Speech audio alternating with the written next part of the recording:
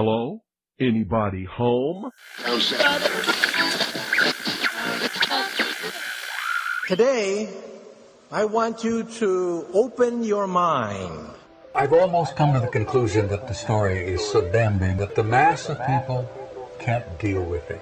We are in process of developing a whole series of techniques to get people actually to love their servitude. We face a hostile ideology, global in scope, atheistic in character, ruthless in purpose, and insidious in method. For we are opposed around the world by a monolithic and ruthless conspiracy that relies primarily on covert means for expanding its sphere of influence. To change the minds and the attitudes and the beliefs of the people of the world, especially the United States, to bring about one world socialist totalitarian government. The potential for the disastrous rise of misplaced power exists and will persist.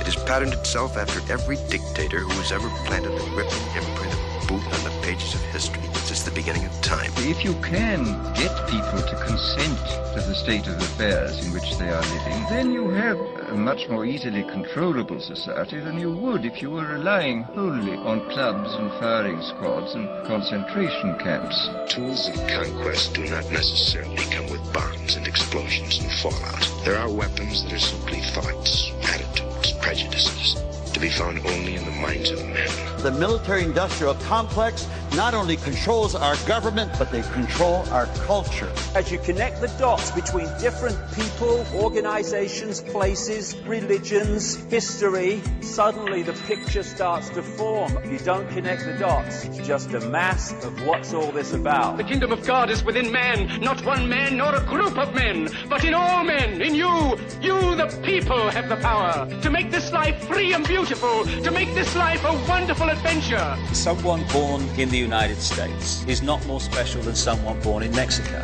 Someone who is white is not more special than someone who is black. They're just vehicles for the consciousness to experience. Brutes have risen to power, but they lie. They do not fulfill their promise. They never will. Dictators free themselves, but they enslave the people. War is peace. Freedom is slavery. Ignorance is strength. They do not want your children to be educated. They do not want you to think too much. It was learned that the aliens had men and were then manipulating masses of people through secret societies, witchcraft, magic, the occult, and religion. They reach into our children in music, television, books. Prey on children's innocence. How can I disprove lies that are stamped with an official seal? So if you have the opportunity to stand next to one of these machines, it feels like an altar to an alien god. The Army Air Forces has announced that a flying disc has been found and is now in the possession of the Army. You can deny all the things I've seen, all the things I've discovered, but not for much longer, because too many others know what's happening out there. And no government agency has jurisdiction over the truth. Any state, any entity, any ideology that fails to recognize the worth, the dignity, the rights of man, that state is obsolete. A case to be filed under M for Mankind in the Twilight Zone. It's about time some of you got acquainted with the real hard truth.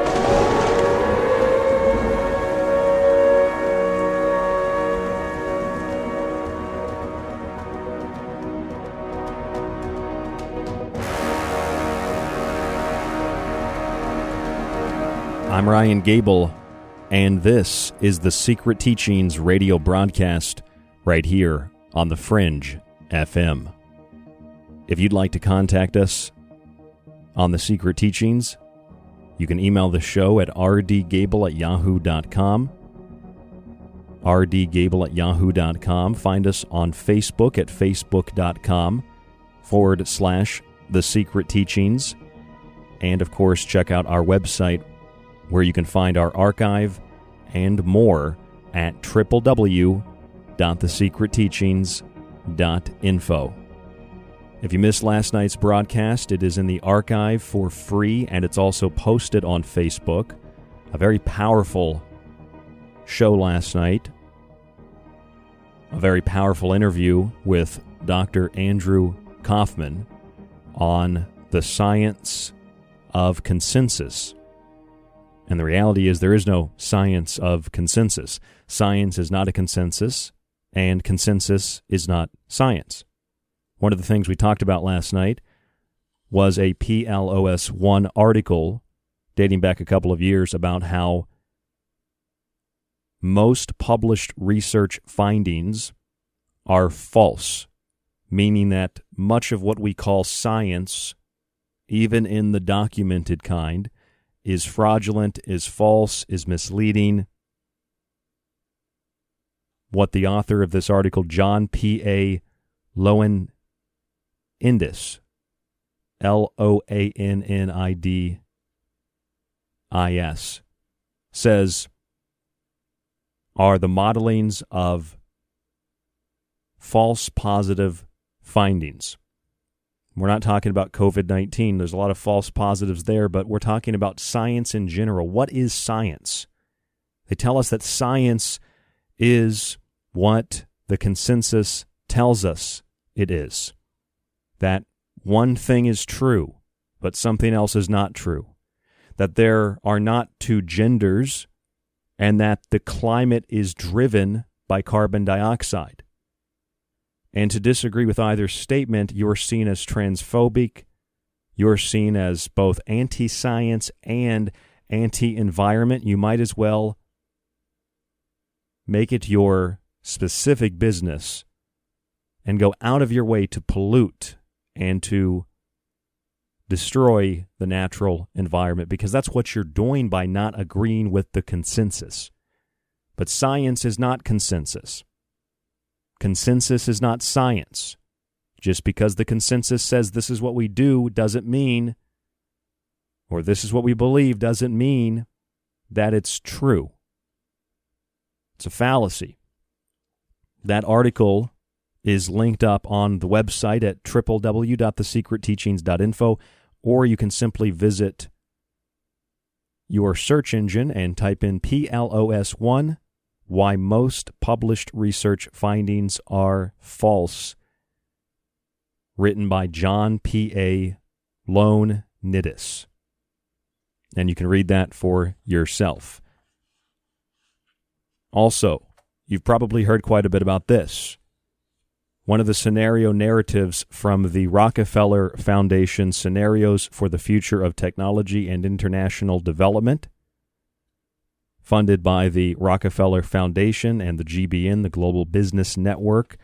It provides a number of scenarios for the changes in the development of global civilization. You know, just like the books written by Henry Kissinger and others. One particular scenario called Lockstep, a world of tighter top-down government control and more authoritarian leadership with limited innovation and growing citizen pushback.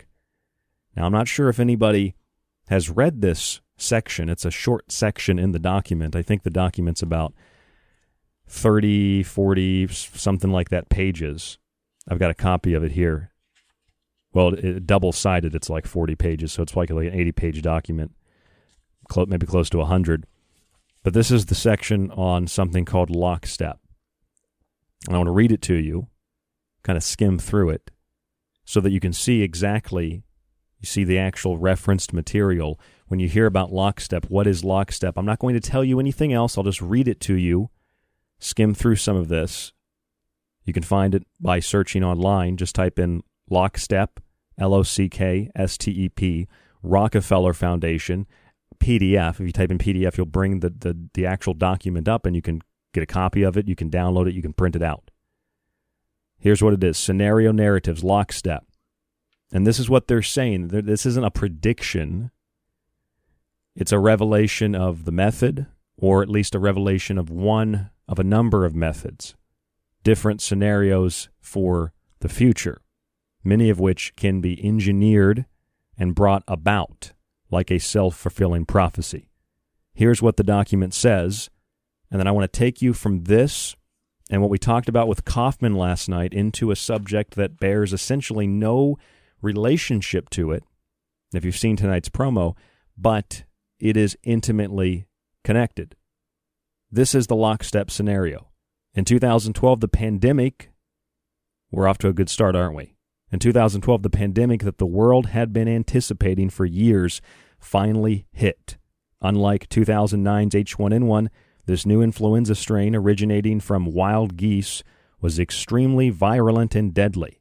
Even the most pandemic-prepared nations were quickly overwhelmed when the virus streaked around the world, infecting nearly 20% of the global population and killing 8 million in just 7 months.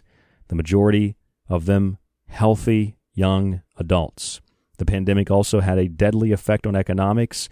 International mobility of both people and goods screeched to a halt, debilitating industries like tourism and breaking global supply chains. Even locally, normally bustling shops and office buildings sat empty for months, devoid of both employees and customers. And it goes on to discuss the pandemic and how it spread around the planet through disproportionate numbers that died in Africa, Southeast Asia, and Central America, where the virus spread like wildfire in the absence of official containment protocols. But even in developed countries, containment was a challenge. It says the United States' initial policy of strongly discouraging citizens from flying proved deadly in its leniency, accelerating the spread of the virus, not just within the U.S., but across borders. However, a few countries did fare better, China in particular. The Chinese government's quick imposition and enforcement of mandatory quarantine for all citizens, as well as its instant and near hermetic sealing off of all borders, saved millions of lives, stopping the spread of the virus far earlier than in other countries and enabling a swifter post-pandemic recovery. The post-pandemic is the new normal. It is the new order. It is the new order of the world. Not a conspiracy, a well-documented attempt to take full control of all nations of the world in order to create a safe and secure society, for those of you who might understand that reference. In the technology section of Lockstep, and if you're just tuning in and you're thinking, why is he talking about coronavirus? Didn't we hear about this Lockstep thing like months ago? See, I'm not rehashing things that I see on YouTube. I'm actually going and I'm getting the information, I'm pulling it, and I'm providing context and structure so that we can look at the details of tonight's show, which have nothing at all to do with coronavirus. But as a segue from the show last night with Dr. Andrew Kaufman, I need to bring this up so I can lead you with the theme of science is not consensus from last night's show into what we're going to talk about tonight. And if you stay tuned, I'm going to explain to you in just a moment what that is. The technology for Lockstep, as this pandemic spreads in this synthetic Rockefeller Foundation scenario, is that scanners would be used in airports, advanced functional magnetic resonance imaging. The technology would become the normal at airports and other public areas to detect abnormal behavior that may indicate antisocial intent. In the aftermath of the pandemic scare, smarter packaging for food and beverages is applied first by big companies and producers in a business-to-business environment and then adopted for individual products and consumers. New diagnostics are developed to detect communicable diseases. The application of health screening also changes. Screening becomes a prerequisite for release from a hospital or prison, successfully slowing the spread of many diseases. Telepresence technologies respond to the demand for less expensive, lower bandwidth, sophisticated communication systems for populations whose travel is restricted. Using Skype and using Facebook or FaceTime or something of that nature. Driven by protectionism and national security concerns, nations create their own independent, regionally defined IT networks mimicking China's firewalls. Well, that's not really a prediction of a scenario. That's been happening for some time, is it not? In fact, China had Google build them their new firewall system called Dragonfly. You can look that up. Governments have varying degrees of success in policing internet traffic, but these efforts nevertheless fracture the worldwide web. They talked about that in Event 201 as well, that we need to control the flow of information so that we know who is saying what, when they are saying it, and whether or not we'll make that determination that information is accurate. But we'll decide. It doesn't matter if it's based on something. It doesn't matter if it's an opinion. It doesn't matter if it's somebody's right to speak freely. We'll censor that. See, I think this is something that a lot of people don't understand. Hate crime is not really a thing. Crime is a thing. Rape, murder, theft. These are crimes. Now, you can break it down, and you can analyze it, and you can say one group of people commits more of this crime, and one group of people is the victim of this crime. But although one group of people might be the victim of crime A, that group of people might be the main perpetrator of crime B. See, hate crime doesn't really exist. Crime exists. All right? Crime exists. And it doesn't necessarily have to do with what is legal. Crime exists. Now, you hear about how science is real. Have you ever heard that statement before? I want you to think of something for a moment. Science is real. You see the signs. And if you want to speak politically, typically the people that have the signs and say science is real are usually Democrats, or they lean to the left. This particular political affiliation, although it's not really truly Democratic, in that context of the word, it's not really a Democratic Party. Well, this group tends to support the LGBT community, right? Just laying some foundation for you. Just please listen to what I'm saying I'm asking you a question. I want you to think about this for yourself. Think about this. So this group of people believes in science, and they're also in support of the LGBT community. That's okay. That's fine. No problem there. But my question is, they say that sex/gender is a concept. It's a social construct. Sex and gender don't actually exist.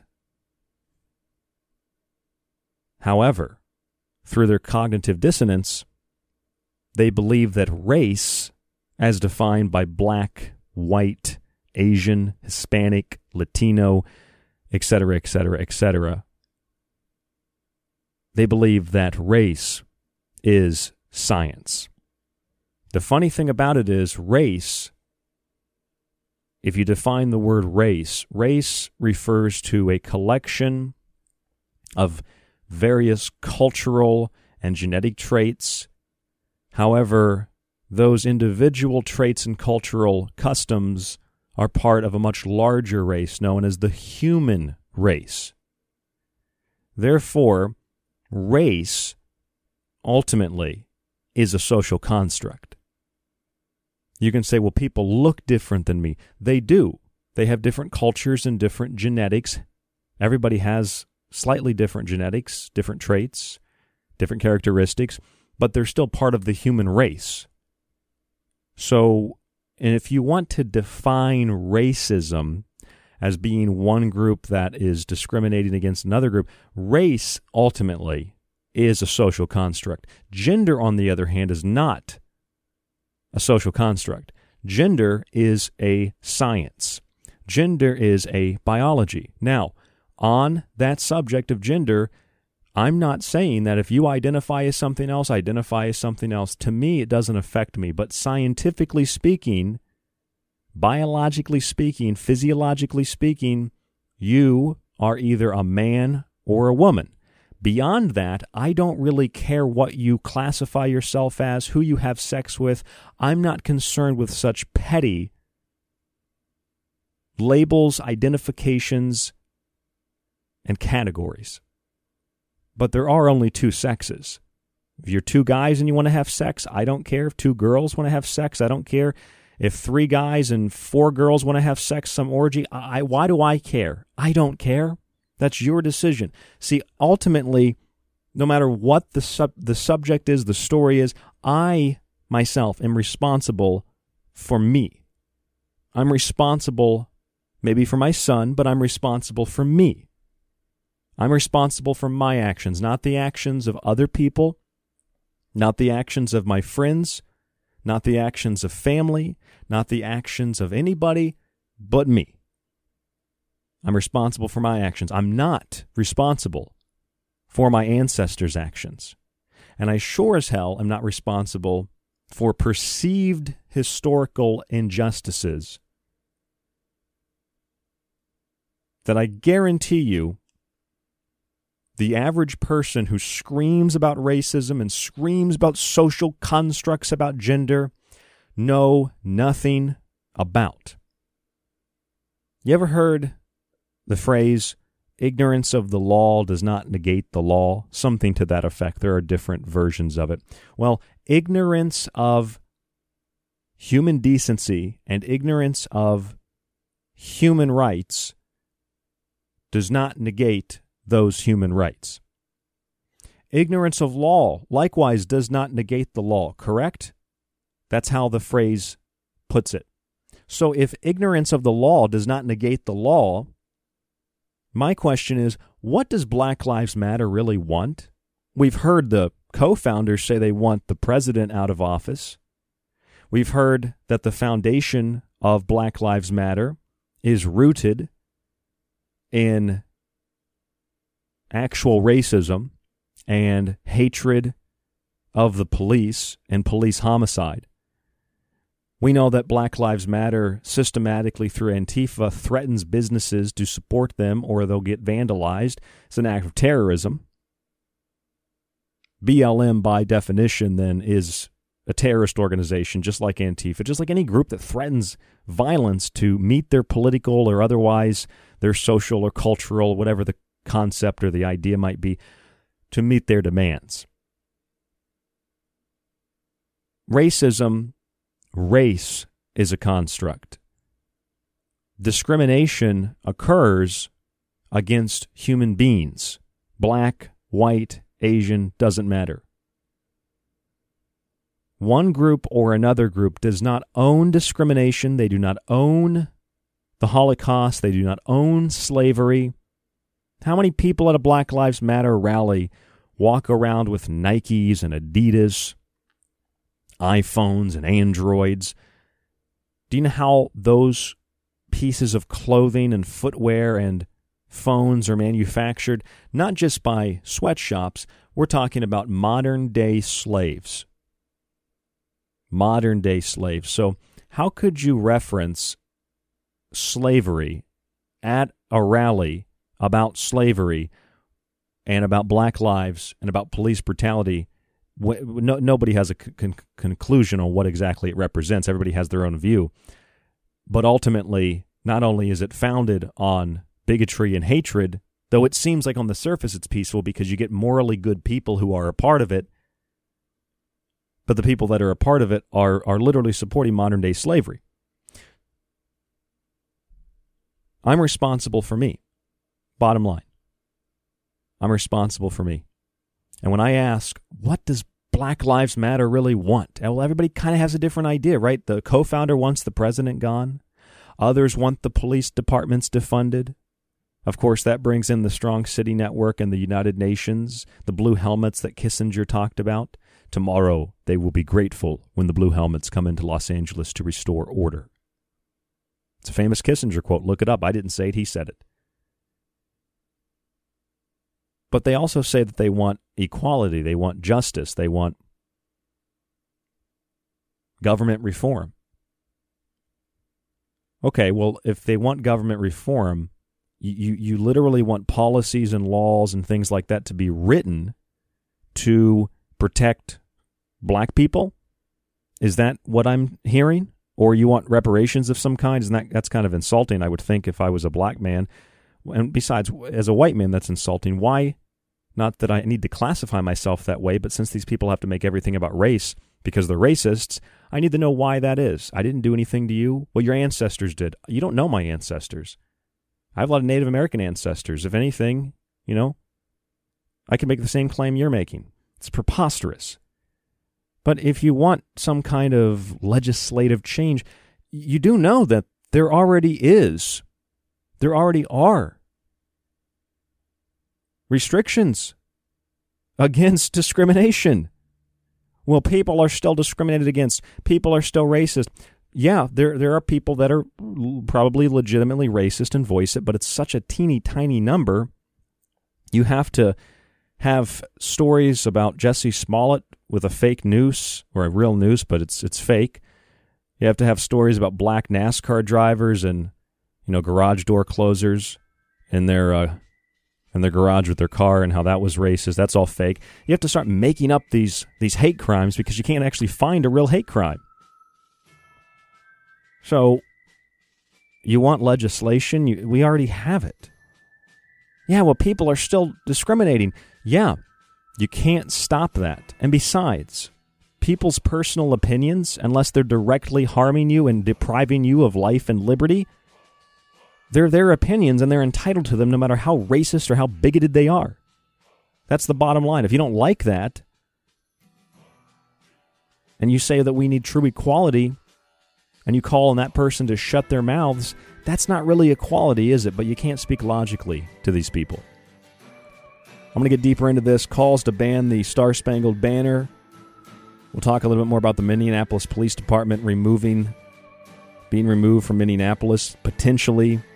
Also, the State Department in the 1960s and the UN disarming the world. A little bit about the Civil War and more right here on The Secret Teachings. Don't go anywhere. More after this break. www.thesecretteachings.info, rdgable@yahoo.com.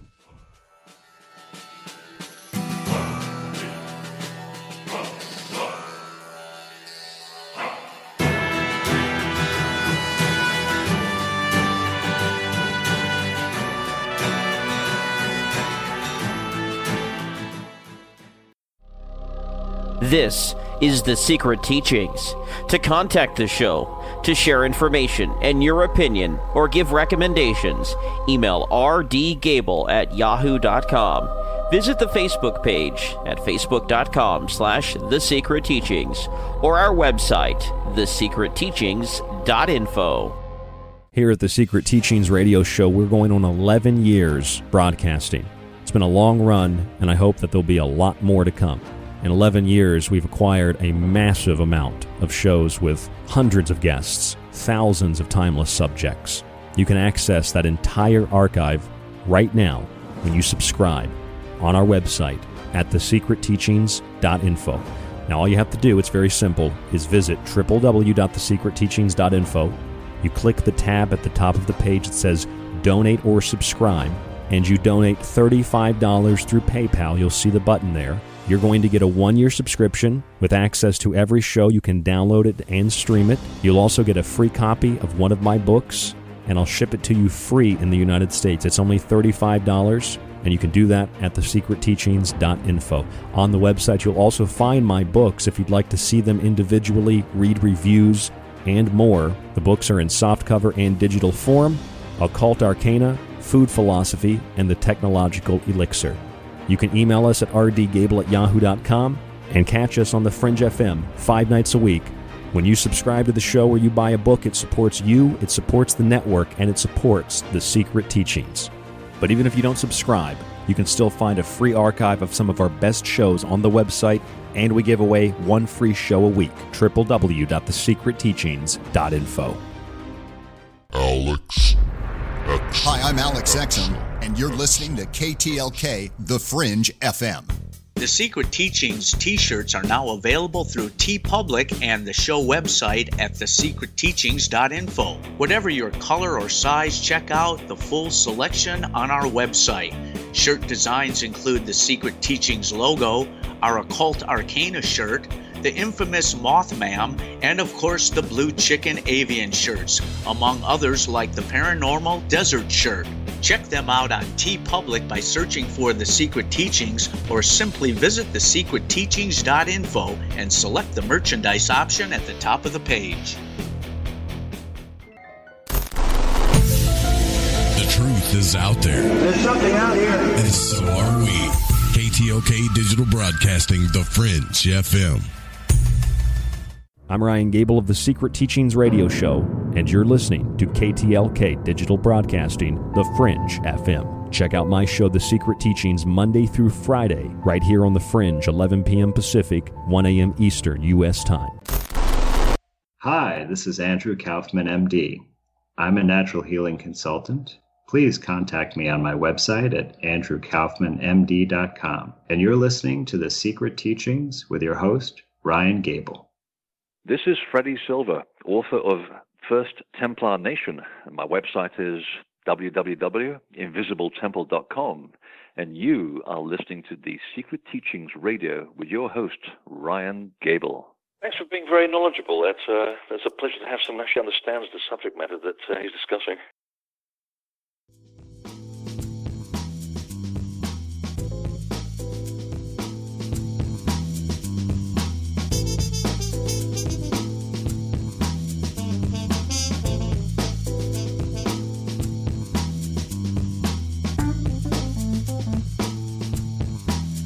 I'm Ryan Gable, your host, and you are listening to the Secret Teachings radio broadcast.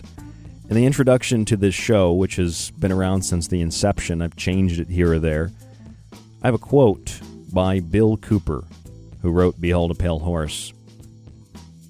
Bill Cooper says it's time that you got acquainted with the real, hard truth. And I think I've got some thunder behind it to make it dramatic. But it's time you got acquainted with the real, hard truth.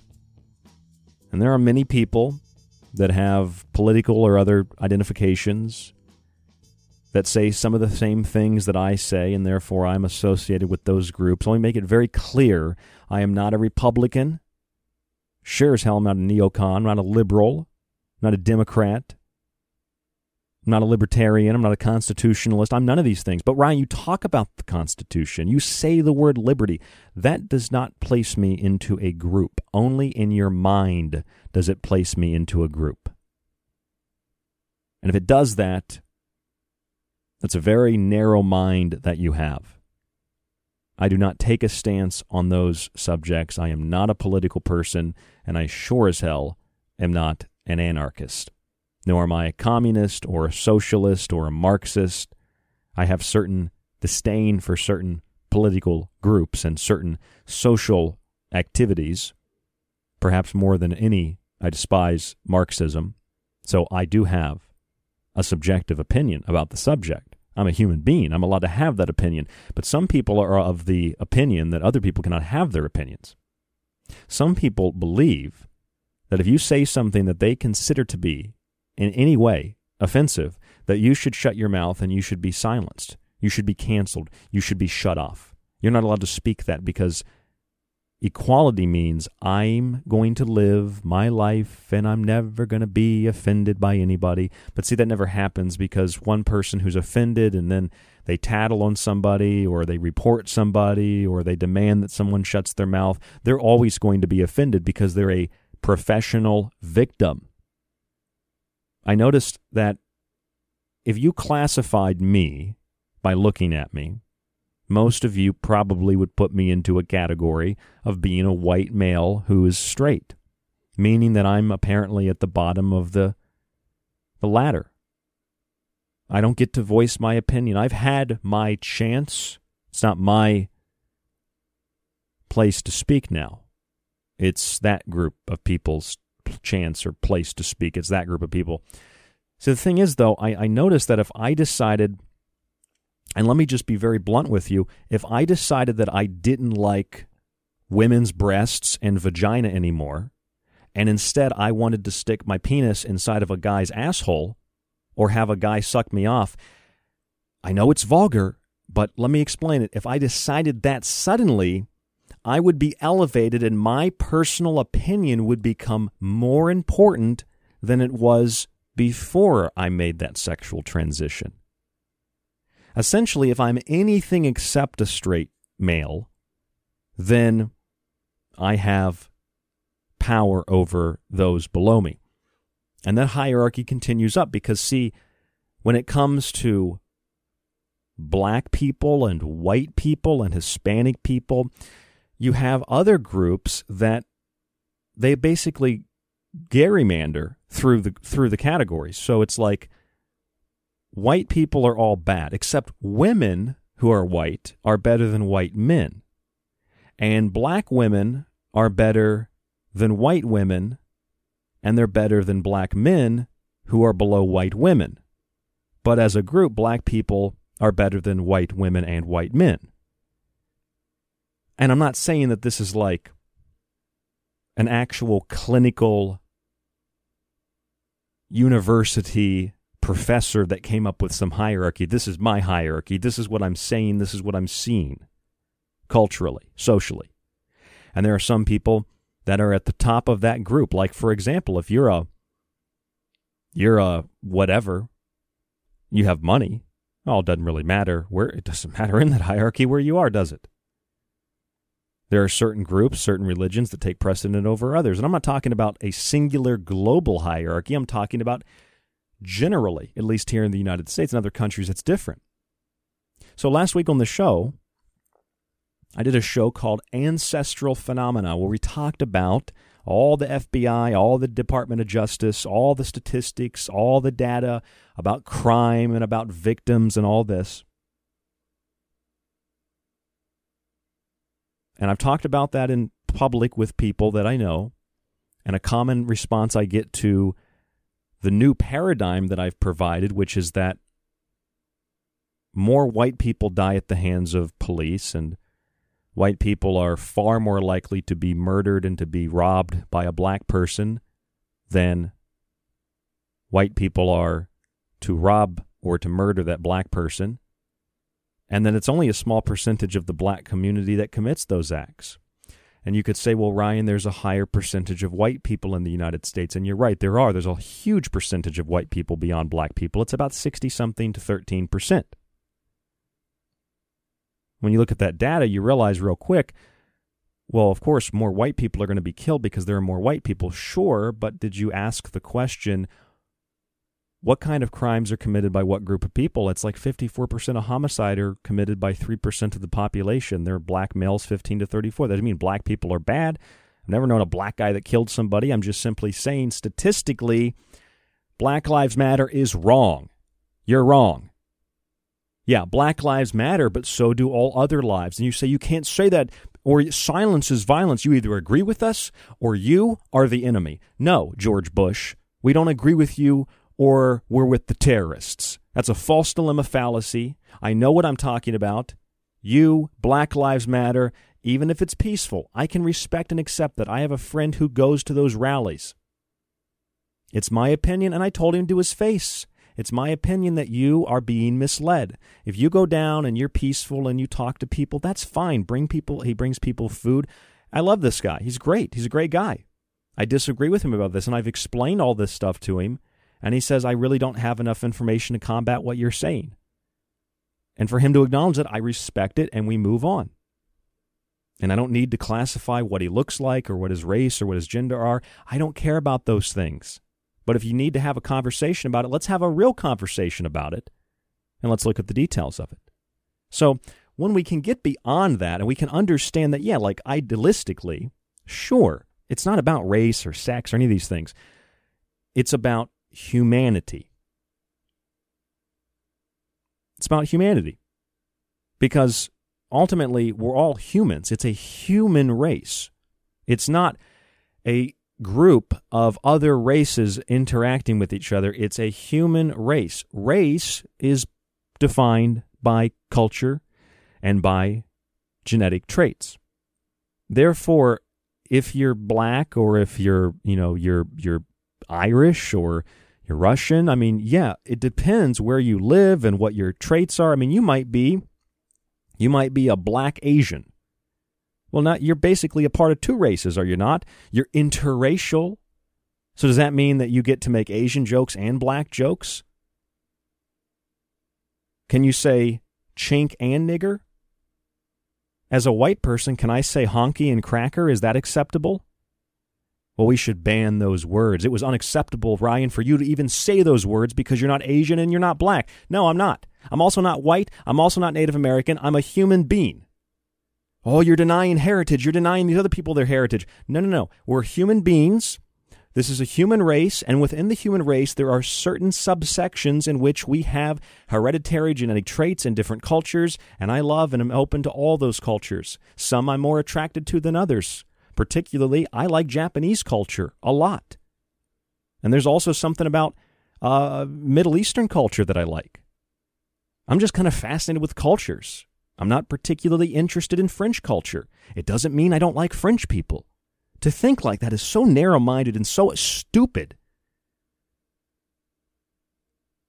that you're going around basically screaming derogatory terms at people.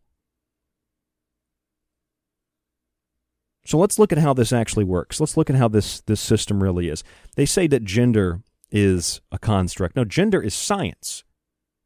And the same people that say gender is a construct will then say science is real. Well, science can't be real if science defines gender as a science and not a construct. So gender is science. However, if you identify as something else, that's cool, man. I don't care. Well, why do I care? You know, I don't care. I don't need to wave a flag to support you. Unless you do something to me, and then I care. It's not because of what your sex is. Why are we so concerned with that? Who cares? Well, I care because I'm a trans person. All right, you make up a small percentage of the population, even if you made up a large percentage of the population. What rights have you been deprived of? Race is a construct. Sex is not a construct. And there's the question. There's the question that needs to be asked and not necessarily answered, but asked and thought about. What rights are you being deprived of? Think about it. I'm going to ask it again. What rights are you being deprived of? What rights are you being deprived of? What rights are you being deprived of? Are your friends being deprived of? Are there other people that you know that are being deprived of something? What rights are you being deprived of? Well, listen here, Ryan, you just don't understand it, okay? Because gay people can't marry in some states. Why do you need the government to tell you whether or not you can get married? Why do you need the government to give you a piece of paper that says it's okay to stick your penis in his butt? Why do you need the government to tell you how to live your life?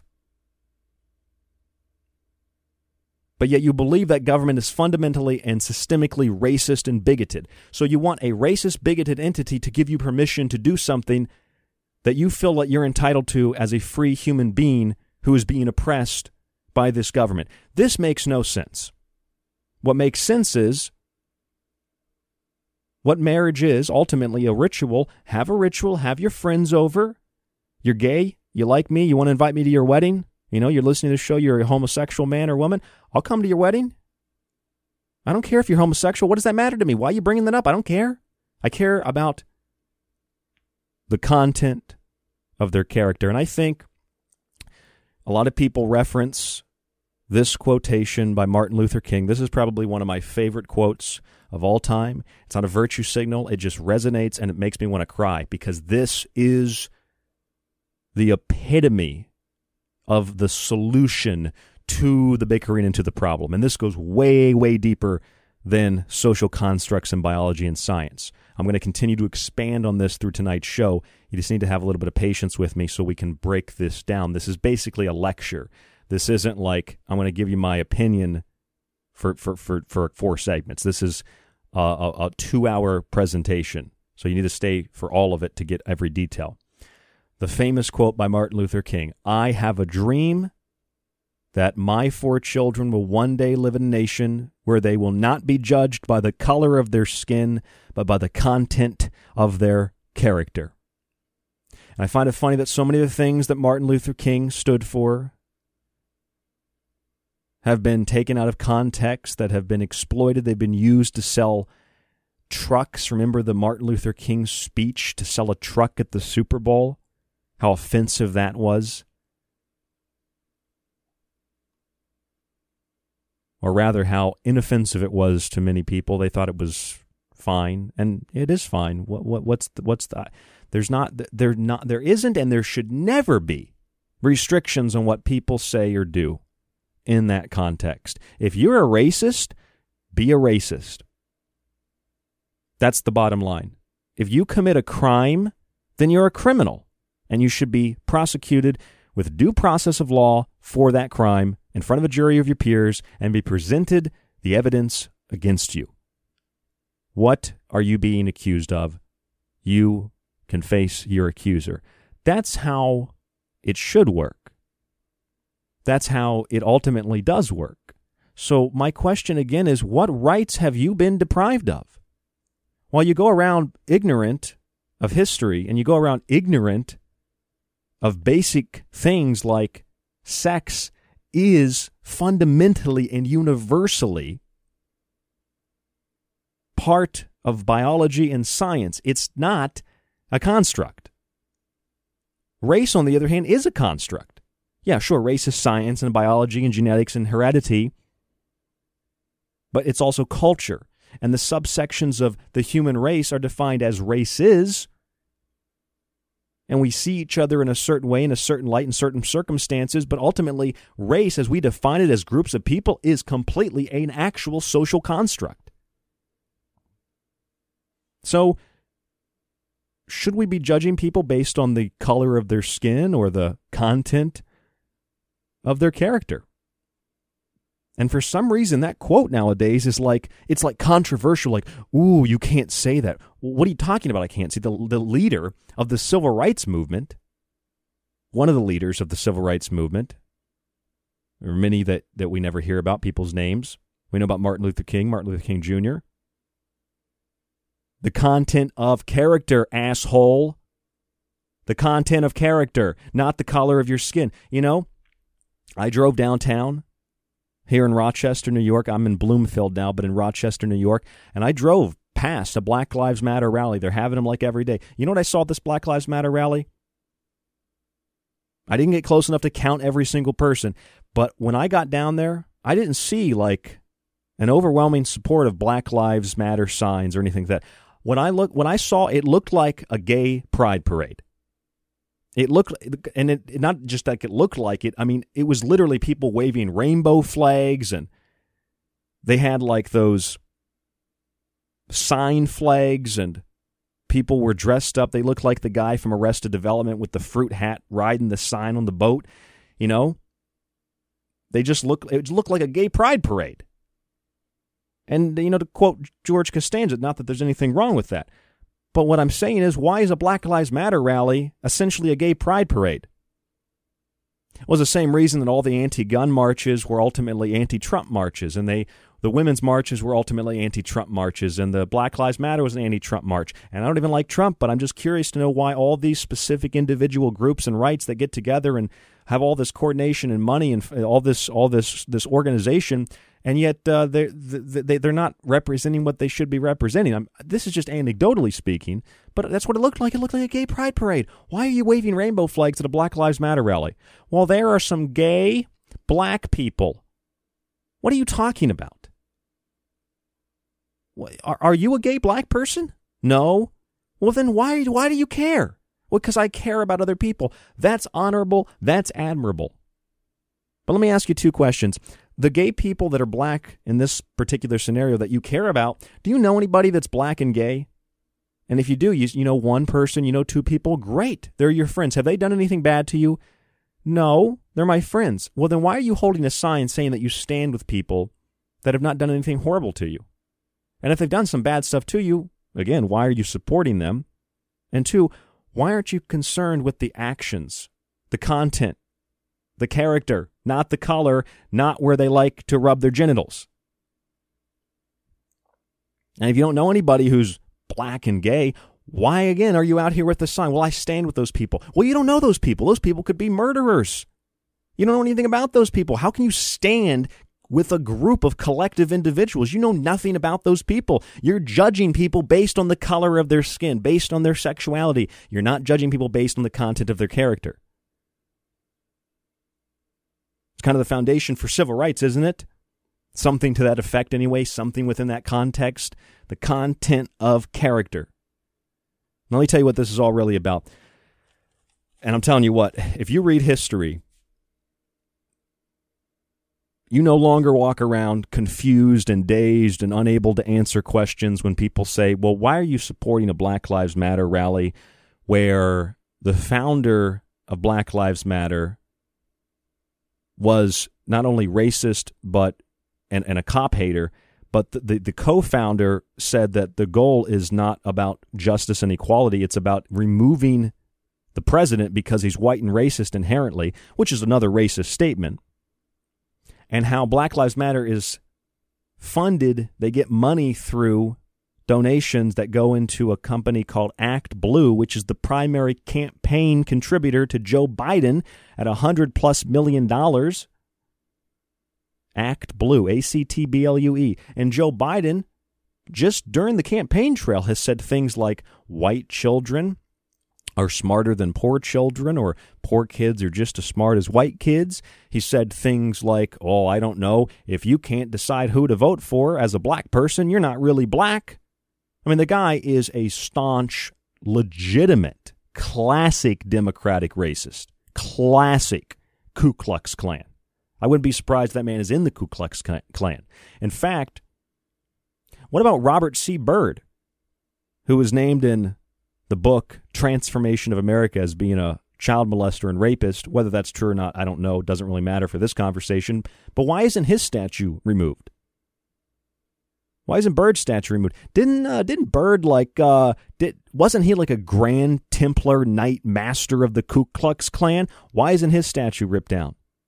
Because the idiots that are doing that have no clue what they're doing, because they're either participating with agent provocateurs or they're being paid and they know exactly what they're doing, and that's why they don't touch those statues, because the public is historically and modernly ignorant of who the real monsters are. And I'm going to tell you who the real monsters are right now.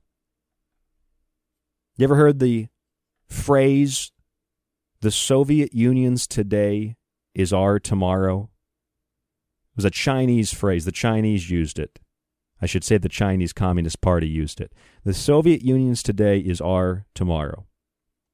Stalin wrote a book. You know Joseph Stalin, right? The man who killed 3 times as many people as Hitler but gets no mention because his ideology is prized by intellectuals at the universities and prized by very wealthy men and women today. And that's why the Lenin statues aren't taken down, and that's why they erect, in some places, statues of these communist leaders. Stalin wrote a book. The title is summed up as A Short Course. It was known as the Red Book.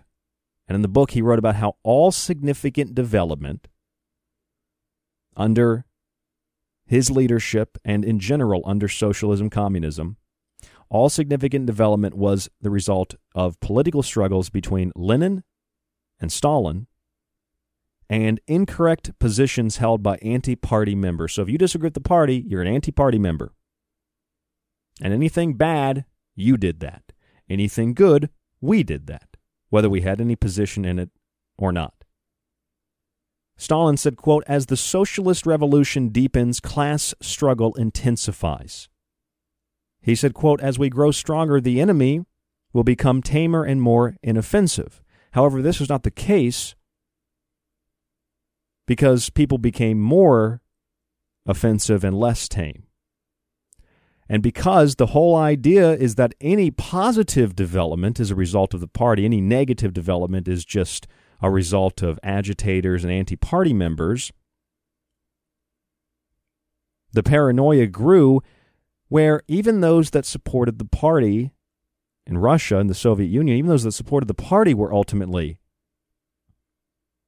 exterminated. Because the enemies were no longer out there. The enemies were anyone who questioned the party. I mean, Stalin would just have you photoshopped out of images. The technology that we use today didn't exist back then, but they found a way to basically Photoshop people out of images. All you had to do was raise a finger in opposition and question of the leadership or the misleadership. So all the enemies became people that were identifiable within the party. And any kind of activity outside of what the party and up the hierarchy, the Politburo, what Stalin said, was considered suspicious. Anything outside of the collective was suspicious, meaning anything out of the collective hive mind was suspicious. Thought was suspicious. Any kind of economic activity. All the people that they love socialism and communism. I live in a commune and grow my own food, and I'm gonna make trinkets and knickknacks. And okay, great. But you do know that in a truly socialist communist state, any independent economic activity is seen as not only capitalist, but it's seen as anti-party. And you will be systematically exterminated as a result of that. So good luck with your crafts, because they will be smashed beneath the ripping imprint of a boot with the face of humanity forever. Because we've allowed the doctrines of this political control system, which was financed by the British Empire to a large extent, to take hold today, because we don't know a damn thing about history. When we come back from break, I'm going to tell you a little bit more about history. It'll include the destruction of the Four Olds, what the socialist education campaign was and how it exists today, and what the war in the United States between the states, the North and the South, was really all about. We'll also talk about the destruction of American icons and what the destruction and downfall of the United States means and represents and how it's being done. All of that right here on The Secret Teachings. The one thing that you don't want to forget as we go to break is the socialist education campaign, which was established by Mao in communist China, had a phrase. The phrase was, never forget class struggle. And the goal was to use poor people and middle peasants to create conflict. And I'll ask you, is that not what we're experiencing today? It's not a byproduct of some cyclic, natural phenomenon in human nature and history. It's history repeating itself for a number of reasons, but primarily because it's scripted and it is institutionalized. It is well written, and the written text of that agenda is being followed to the T, to the dot of the I, and to the pyramid. Right at the top. That's how this works. Top to the bottom, to the left, to the right. This is an agenda. This is a plan. It is textbook, and it is being systematically initiated, implemented, and succeeded. And they will succeed. That's the bad news. The good news is, I'll tell you when we get back from break. Ryan Gable here, host of The Secret Teachings. The website, www.thesecretteachings.info. Don't go anywhere. More after this on The Fringe FM.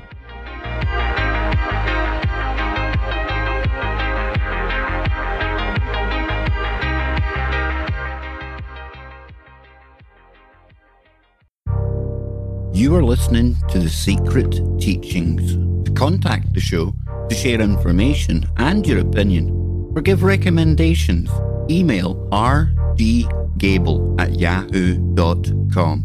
Visit the Facebook page, facebook.com/The Secret Teachings, or visit the website at www.thesecretteachings.info.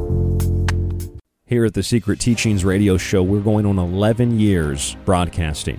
It's been a long run, and I hope that there'll be a lot more to come. In 11 years, we've acquired a massive amount of shows with hundreds of guests, thousands of timeless subjects. You can access that entire archive right now when you subscribe on our website at thesecretteachings.info. Now, all you have to do, it's very simple, is visit www.thesecretteachings.info. You click the tab at the top of the page that says Donate or Subscribe, and you donate $35 through PayPal. You'll see the button there. You're going to get a 1-year subscription with access to every show. You can download it and stream it. You'll also get a free copy of one of my books, and I'll ship it to you free in the United States. It's only $35, and you can do that at thesecretteachings.info. On the website, you'll also find my books if you'd like to see them individually, read reviews, and more. The books are in softcover and digital form: Occult Arcana, Food Philosophy, and The Technological Elixir.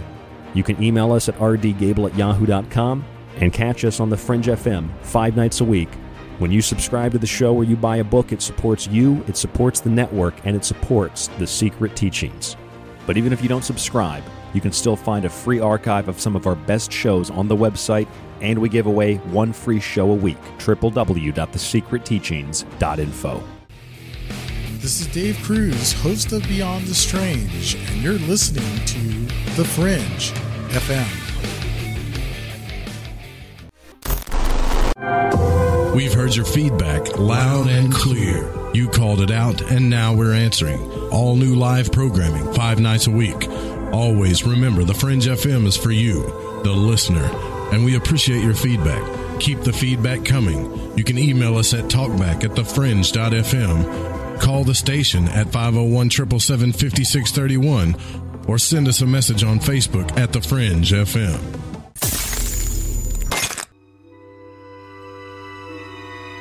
The Secret Teachings is the middle ground between the mainstream and alternative, between the official story and clickbait conspiracy. It lies between man's lack of critical thinking and his acknowledgement of discovering the patterns of nature. This is a radio show of objective analysis, from the occult to pop conspiracy and health. A show we call The Secret Teachings. You can catch the broadcast Monday through Friday on the Fringe FM, thefringe.fm, and www.thesecretteachings.info.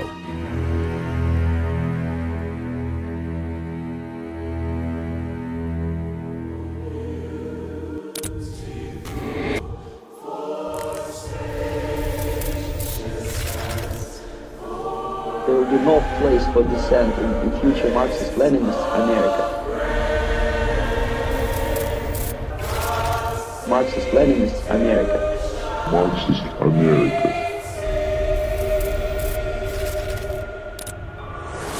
I was asleep before. That's how we let it happen. When they slaughtered Congress, we didn't wake up.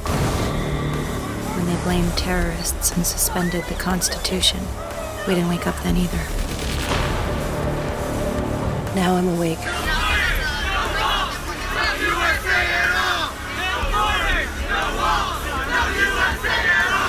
Let's begin. This is your emergency broadcast system announcing the commencement of the annual purge. At the siren, all crime, including murder, will be legal for 12 hours. Your government thanks you for your participation. The modernization process in the United States is going to be completed. We are trained Marxists. Most of it is done by Americans to Americans. Class struggle is the key link, the Marxist ideological, political, and organizational line. Black Lives Matter! Black Lives Matter! Class struggle. Black Lives Matter! Black Lives Matter! Blessed be America for letting us purge and cleanse our souls. Join me as we eliminate evil. And suspended the Constitution. We didn't wake up then either. We are trained Marxists. I know the day that happens. I'm sure it feels very real to you. Class struggle. Black Lives Matter! Black Lives Matter! Poor kids are just as bright and just as talented as white kids. If you have a problem figuring out whether you're for me or Trump, then you ain't black. Lives matter. And you ain't black. Lives matter. One day live in a nation where they will not be judged by the color of their skin, but by the content of their character. By the content of their character. Let's begin. And suspended the Constitution. We have before us the opportunity to forge for ourselves and for future generations a new world order. To collapse the liberal international order. We will see the emergence of a new international order. The beginning of a new international order. The Republic will be reorganized into the first galactic empire for a safe and secure society. Welcome to the darkness. I hope you find it enlightening. The modernization process in the United States is basically completed already. Most of it is done by Americans to Americans, thanks to lack of morals. The next stage is destabilization. This time, subverter does not care about your ideas and the patterns of your consumption. The influence of Marxist-Leninist ideas in the United States is absolutely fantastic. The next stage, of course, is crisis, and after crisis, with a violent change of power, structure, and economy, you have so-called the period of normalization. It may last indefinitely. Americans are facing a new normal. I don't think we ever get back to normal. Normalization. I think this is one of the new normals. Normalization. It may last indefinitely. Marxist America.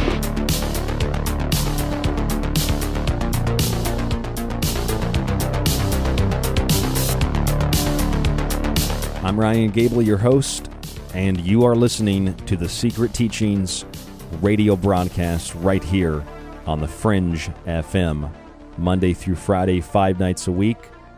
You can also listen to an older episode of the Secret Teachings that airs immediately after. Check us out on our website at www.thesecretteachings.info, and don't forget about our 4th of July raffle. You can win a pocket Constitution, 3 free books with free shipping in the United States, and a 1-year radio archive subscription. All you have to do is donate $4, the 4th of July raffle, $4 by PayPal, and you could win a pocket Constitution, 3 free books, and a 1-year radio archive subscription.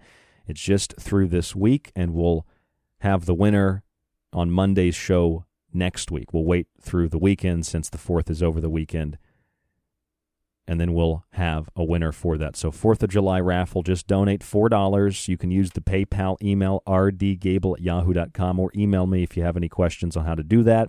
It's the same PayPal, the same email where you can buy one of the books that I've written, or that you can subscribe to the archive. When you do that, you get a free book anyway. So I try to make things as cheap and as easy to access as possible. I know sometimes people get upset about, why should I pay for the show? Well, you're not paying for it. You can listen for free. I can't stay up that late. Well, you're going to have to subscribe to the archive, or I put out a lot of free shows, and sometimes people email me. They want one single show. I send it to them because I'm a nice guy and I try to help people. That's why I do this show. And that's why I spend hours and hours a week preparing these shows. And when people just say to me, not listeners, but people that I'm talking to in public just say things to me, they're probably usually friends or people, people that I know in public is what I mean. And they're like, well, that's just your opinion. Or, I don't really know enough about it to combat what you're saying, so you're wrong. No, that's not how it works. That's not how it works. I'm sorry to bust your little teeny tiny bubble that you live in. But it's not how just because you didn't read doesn't mean that I'm wrong. Just because you don't know what I'm talking about doesn't mean that I'm wrong. And it sure as hell doesn't mean that you're right. Joseph Stalin wrote a book. It became known as the Red Book. And in that book, he talked about how every significant development of the socialist camp was a result of proper political direction. Anything that was negative was a result of that positive political direction and the opposition to it struggling to defeat the positive political direction. But it was an idea in opposition held by people who were anti-party members. Stalin wrote that as the socialist revolution deepens, because it doesn't end, it's ongoing, until, like Orwell said, there will be the complete destruction of human production. As the socialist revolution deepens, class struggle intensifies. Class struggle intensifies. In communist China, Mao Zedong had 4 specific things that he intended to eradicate. Those 4 things were old customs, cultures, habits, and ideas. Of course, getting rid of old habits, you can replace them with new habits of the now controlling power structure. Old ideas, nobody thinks for themselves. There are thought police and political correctness. Old customs for the same reason as old habits. Get rid of the old customs and culture, and you essentially destroy the individual components, the individual fragments of the overall human race.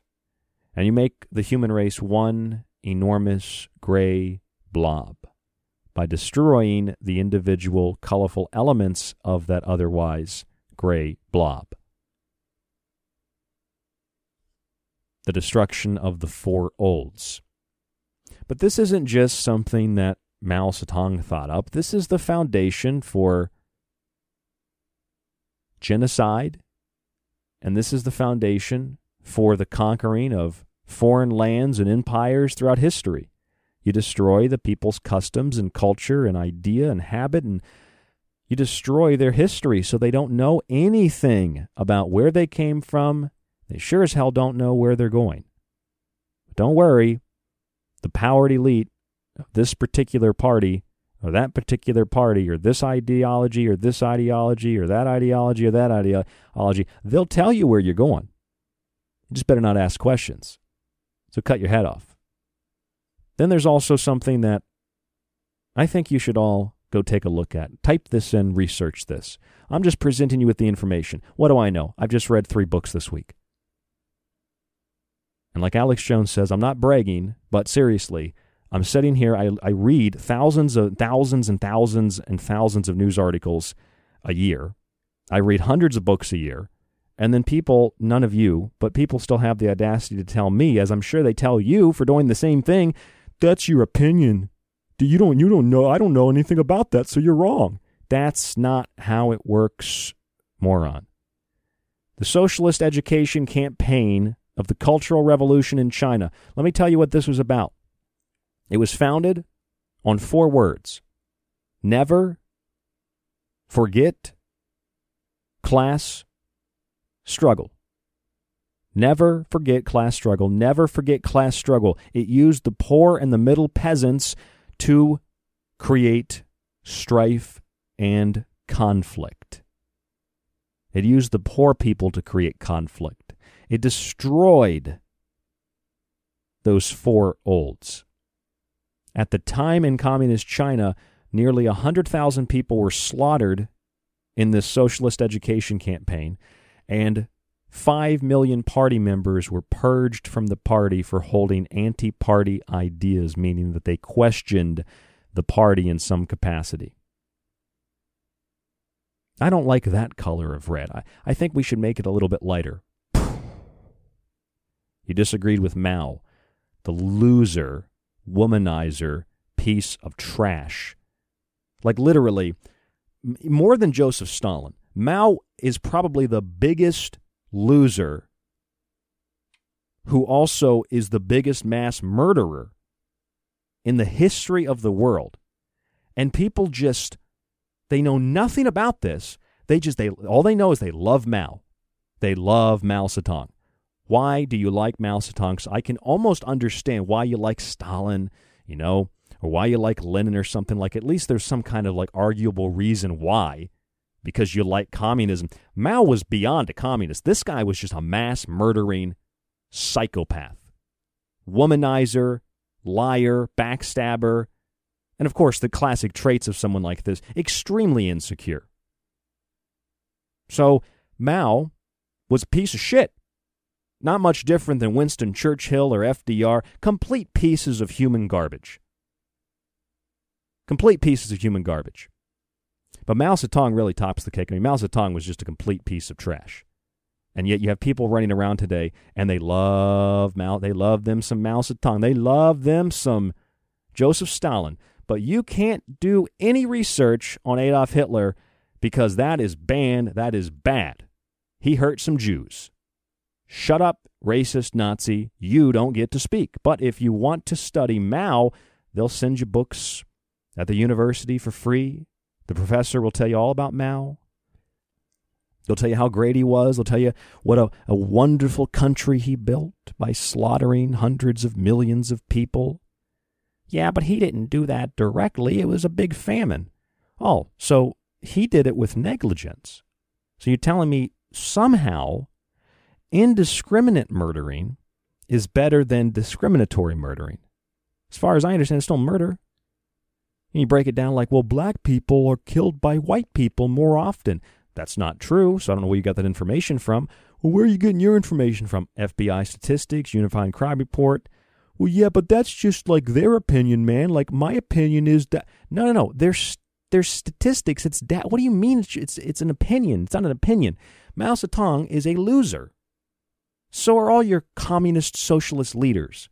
And for that matter, so are most of your Republican and Democratic leaders. Have you looked at these people? You look like Mitch McConnell. You looked at that guy?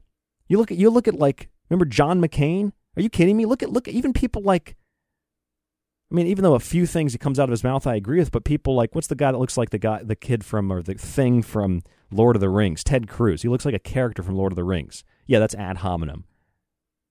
But all these heroes, why are political people your heroes? Why are celebrities your heroes? You know who should be your hero? Legitimate leaders like Martin Luther King. But I can't say what Martin Luther King said because they've hijacked his image and they've overturned it. So I can't judge someone based on the color, not on the color of their skin, but the content of their character. That's what makes me racist for saying that. You know, it's time to stop capitulating to the fear of, what are they going to think? What are they going to do to me? You can't say that. You look a certain way. You are a racist moron if you think that. White men have had their time. It's time for this race or this sexuality. Well, why if a guy, is homosexual but he's white, why does he get to speak and I don't get to speak? That's incredibly discriminatory. Well, because gay people how many gay people have there been throughout history? Not many. I'd imagine quite close to zero up until somewhat recently. Doesn't mean I hate gay people. And people just look at me, they tell me all the time, you say things that are really controversial. Oh, I didn't know FBI data was controversial. I'm sorry that I read you Department of Justice statistics. Oh, I'm sorry. I told you who runs Black Lives Matter. I'm sorry. I'm sorry that a eugenicist founded Planned Parenthood and that Planned Parenthood kills over 250,000 black people every year. I'm sorry the number one leading cause of death for black people is Planned Parenthood. And I'm sorry that Planned Parenthood teamed up with Black Lives Matter. And I'm sorry that they're racist eugenicists who wanted to exterminate black people. And I'm sorry that as a black person, if you speak your opinion, the racists like Joe Biden say, get back in line. Get back on the plantation. You got some cotton to pick, boy. Get back on that plantation. Shut your mouth. You ain't even black if you don't vote for me. That's classic. That's classic. Boy, oh boy, is that classic if you read history. Boy, oh boy, is that classic. You look at Joe Biden, dude, that guy is a plantation owner. Archetypically, he is a plantation. He's sitting out there sipping some iced tea in a white suit with a white hat on. He's just whipping those black boys. Get back in the field. Ryan, that's very racist of you to say that. I didn't say the shit that he said. He said that stuff. He said if you don't know who to vote for as a black man, you ain't black. He said white kids are smarter than black kids. He said that. He's a racist, not me. I'm part of the human race. You want to talk about crime? Well, crime is a crime. There's no hate crime. There's no racially motivated crime. There's crime. Doesn't matter why you do it. You did it. Psychologically, statistically, you want to try to understand why they did it. Okay, but you still did it. You raped her. You raped him.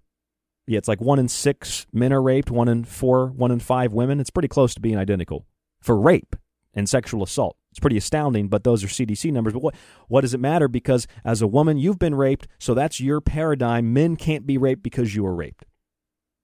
Black people can't be racist because white people are racist. Do you understand how racist and sexist this is? You don't want to use those words, that's fine. Do you understand how discriminatory this is? You know what this is? Oh, that's right, I remember. Never forget class struggle. Never forget class struggle. Never forget class struggle. You have to tear down the customs, the culture, the ideas, and the habits that tear down the classes, pit people against each other. What did Joseph Stalin say? The other mustache guy, who he can wear a mustache, but Hitler can't wear one because Hitler's evil. Hitler's bad. You can't even learn about what Hitler did. They'll just tell you, but Stalin's a great leader. Stalin was a piece of garbage. But, compared to Mao Zedong, Stalin was an angel. And I mean, Stalin maybe was more conscious of what he was doing. Mao was just an absolute psychopath. It's a psychopath that comes to power because a bunch of people are really stupid. As the socialist revolution deepens, class struggle intensifies. Oh boy, it does it. Yeah, it does. Never forget class struggle, said Mao. Never forget class struggle. Never forget class struggle. Never forget. There's people different than you. They look different. Go get them. Yahoo News. I mentioned this on Friday's show. Why it might be time to finally replace the Star-Spangled Banner with a new national anthem. Protesters in San Francisco last week toppled a statue of the song's composer, Francis Scott Key. That's a history question I remember from class. A known slaveholder who once said that African Americans were a distinct and inferior race of people, which all experience proves to be the greatest evil that afflicts a community.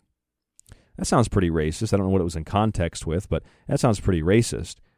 But then it goes on to say that there's this woman, Leanna Morrells, who they have to tell you is an Afro-Latinx student at New York's Urban Assembly School for the Performing Arts. Oh, boy, you know who she votes for. And she refused to sing the Star-Spangled Banner at the virtual graduation ceremony, might I add, explaining to the Wall Street Journal, I mean, what is this? You're just some woman in school, and you're like, well, I don't want to sing the national anthem. Wall Street Journal journalist, why don't you want to sing it?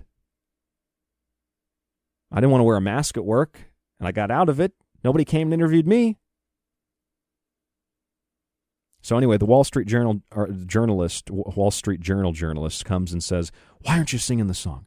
And she says, with everything that's happening, if I stand there and sing it, I'm being complicit to a system that has oppressed people of color. Really, a system that has oppressed people of color. Well, I'll give you the fact that historically, black folk haven't been treated the best, but neither have white folk or any other group of people. And context matters a hell of a lot. And so you don't want to suppress the system, or you don't want to support the system that's oppressed people of color.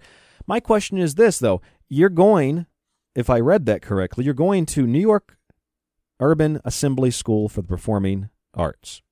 So somehow you got into this school. Somehow you haven't been kicked out. Somehow you haven't been sprayed with a fire hose. Somehow you can drink at the same water fountain. Somehow if you don't have a car, you can ride the bus in the front to this school. Somehow if you're discriminated against as a black, what did she say she was? Afro-Latinx student. That sounds like what Cortez said that the other day. She's like, I'm a black Latino. I'm a black Latino. What? You're a black Latino, and she dresses up in some get-up. Maybe that was her real hair. I don't know. Just a classic racist. But this woman is like, you're going to this school. You have this great opportunity. And if someone discriminates against you, as opposed to discriminating against me, discrimination against me isn't even recognized. But anybody that looks at you the wrong way, discriminates against you, you can get that person arrested or beat up. What are you talking about? Okay, so historically, you could isolate one or two things that happen to my people. You know your whole lineage? Just because someone looks black, it don't mean that they're black. In that context, does it? Yeah, because you know that one woman who was running for president, what was her name? The woman who sucked a bunch of powerful people off, sucked the mayor off, or the governor or something off. Kamala Harris. And she looks kind of black. You know who Kamala Harris's family was? Slave owners. Well, Ryan, you got to understand something. You know, some of these white people, they had sex with the slaves and they had kids. So, yeah, of course her family could have been slave owners.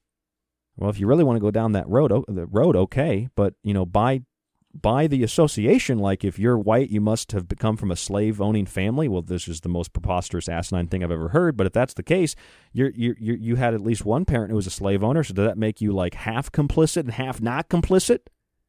You know why this is so confusing? Because it's meant to be. It's meant to be confusing. It's meant to infuriate, and it's meant to never forget class struggle. So this system that oppressed this lady's people, she doesn't support it, but she'll go to the school and she'll use the roads and she'll do everything that's convenient, that's beneficial, and that's easy. But, you know, like not singing the Star-Spangled Banner, but if she wants to, like, I don't know, check off for food stamps or something like that, you know, black, Latino, Oh, they'll expedite the paper for you there, though, Miss Leanna Morals. These people have no idea. And see, here's the thing. Ignorance is no excuse for the law. Ignorance is no excuse for human rights. You do know that there's a Civil Rights Act in the United States. You do know that there are major Supreme Court cases ruling in favor of what you think doesn't exist. You know that the Bill of Rights protects you. You know that the U.S. Constitution protects you. You do understand that. No, you don't understand that because you're too busy getting rid of the Star-Spangled Banner and you're too busy getting rid of the police in Minneapolis. Which, by the way, if you look up Freedom from War, the United States Program for General and Complete Disarmament in a Peaceful World, they'll tell you what it's all about from the United Nations and the U.S. State Department about disarming the world. And if you read through this whole thing, they'll talk about how adjustment to this change needs to take place, quote, in accordance with the principles of the United Nations. And as you read through this thing, they'll tell you how the UN needs to be given more and more power, and the UN will have guns, and you won't have guns, and this will lead to a disarmed world, and there'll be a UN peace force equipped with agreed types and quantities of armaments, and it would be fully functioning while everybody else is disarmed. That's just what the State Department UN document says. I've got a copy of it right here, but who cares what it actually says? You have beliefs to defend, right? Yeah, we're all just a bunch of racists, yeah. My question's this. Here's a question I proposed last Tuesday. We'll go to break here in just a second and come back and talk a little bit about the Civil War, which, by the way, a little teaser, Abraham Lincoln was not an abolitionist. Abraham Lincoln was an actual racist. Little teaser. But let me ask you this question. Let me think about this for a second. Why do you think there are, perceptually, why do you think white people are more in control of things in the United States? Well, look at the history, like Germans and Irish and Scottish.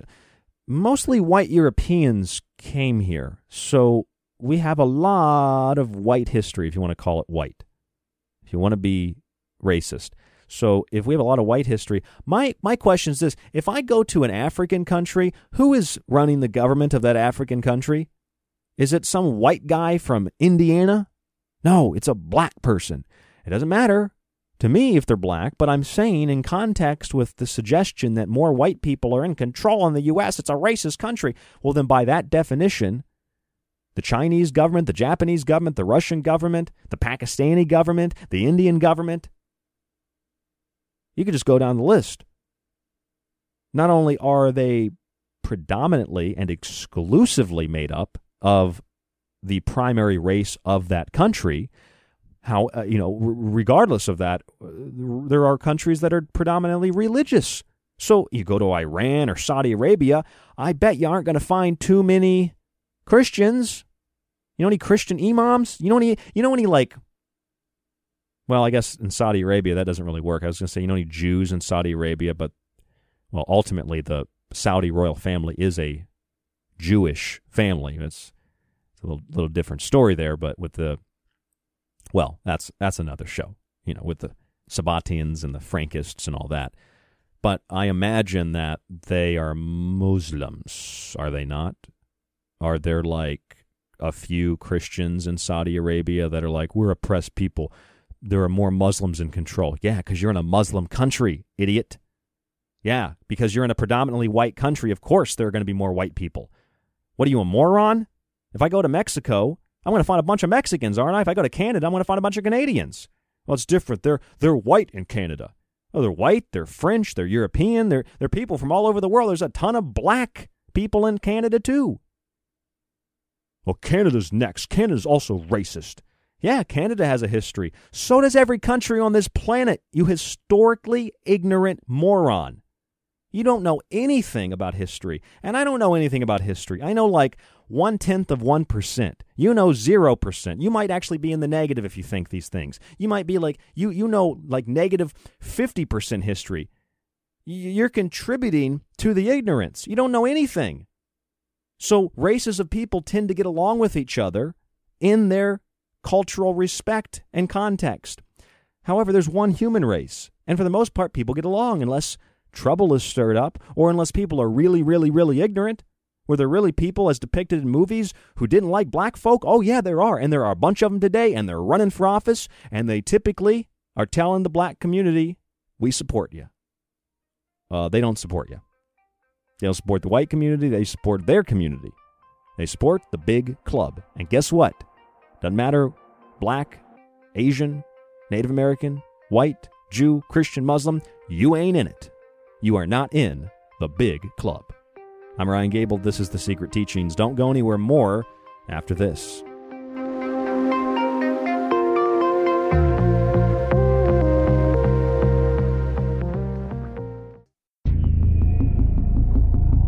You are listening to The Secret Teachings with your host, Ryan Gable. To contact Ryan, email rdgable@yahoo.com. A woman in politics is like a donkey doing calculus. Come on, there are plenty of amazing women politicians. Name one. Senator Hillary Rodham Clinton? Awful. How is she awful? Hates freedom. Here at the Secret Teachings radio show, we're going on 11 years broadcasting. It's been a long run, and I hope that there'll be a lot more to come. In 11 years, we've acquired a massive amount of shows with hundreds of guests, thousands of timeless subjects. You can access that entire archive right now when you subscribe on our website at thesecretteachings.info. Now, all you have to do, it's very simple, is visit www.thesecretteachings.info.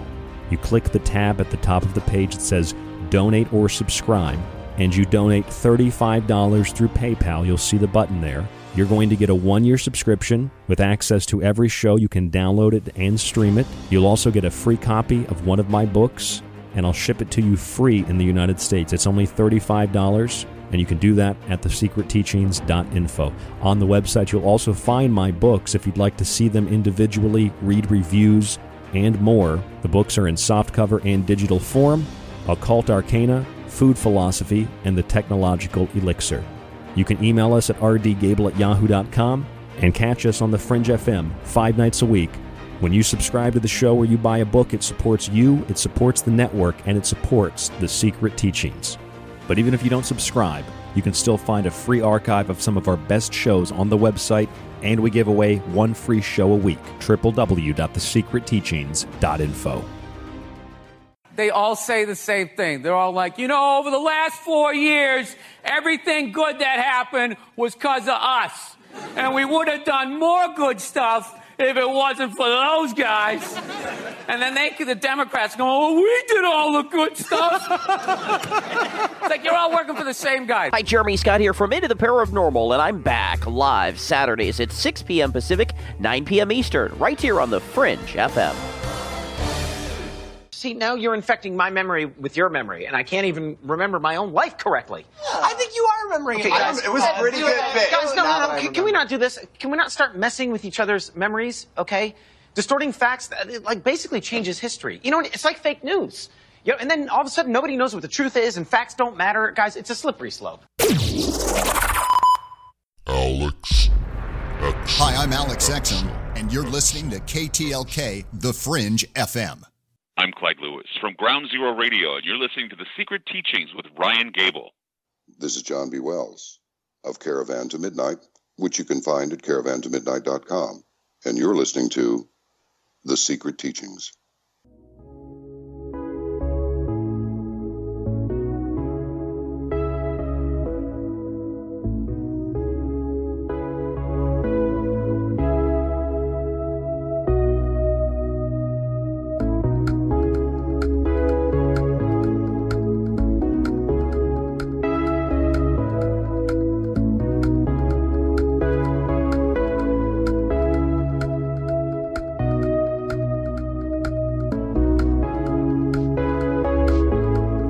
I'm Ryan Gable, your host, and you are listening to the Secret Teachings radio broadcast right here on the Fringe FM. The Fringe FM is the network website, thefringe.fm. Our website, www.thesecretteachings.info. We have our 4th of July raffle on thesecretteachings.info. You just simply go to the website, click Donate, donate $4 through PayPal, and you could win. We'll announce the winner. We'll have the winner next Monday on the show. Donate $4, and you could win a Pocket Constitution, 3 free books with free shipping in the U.S., and a 1-year radio archive subscription.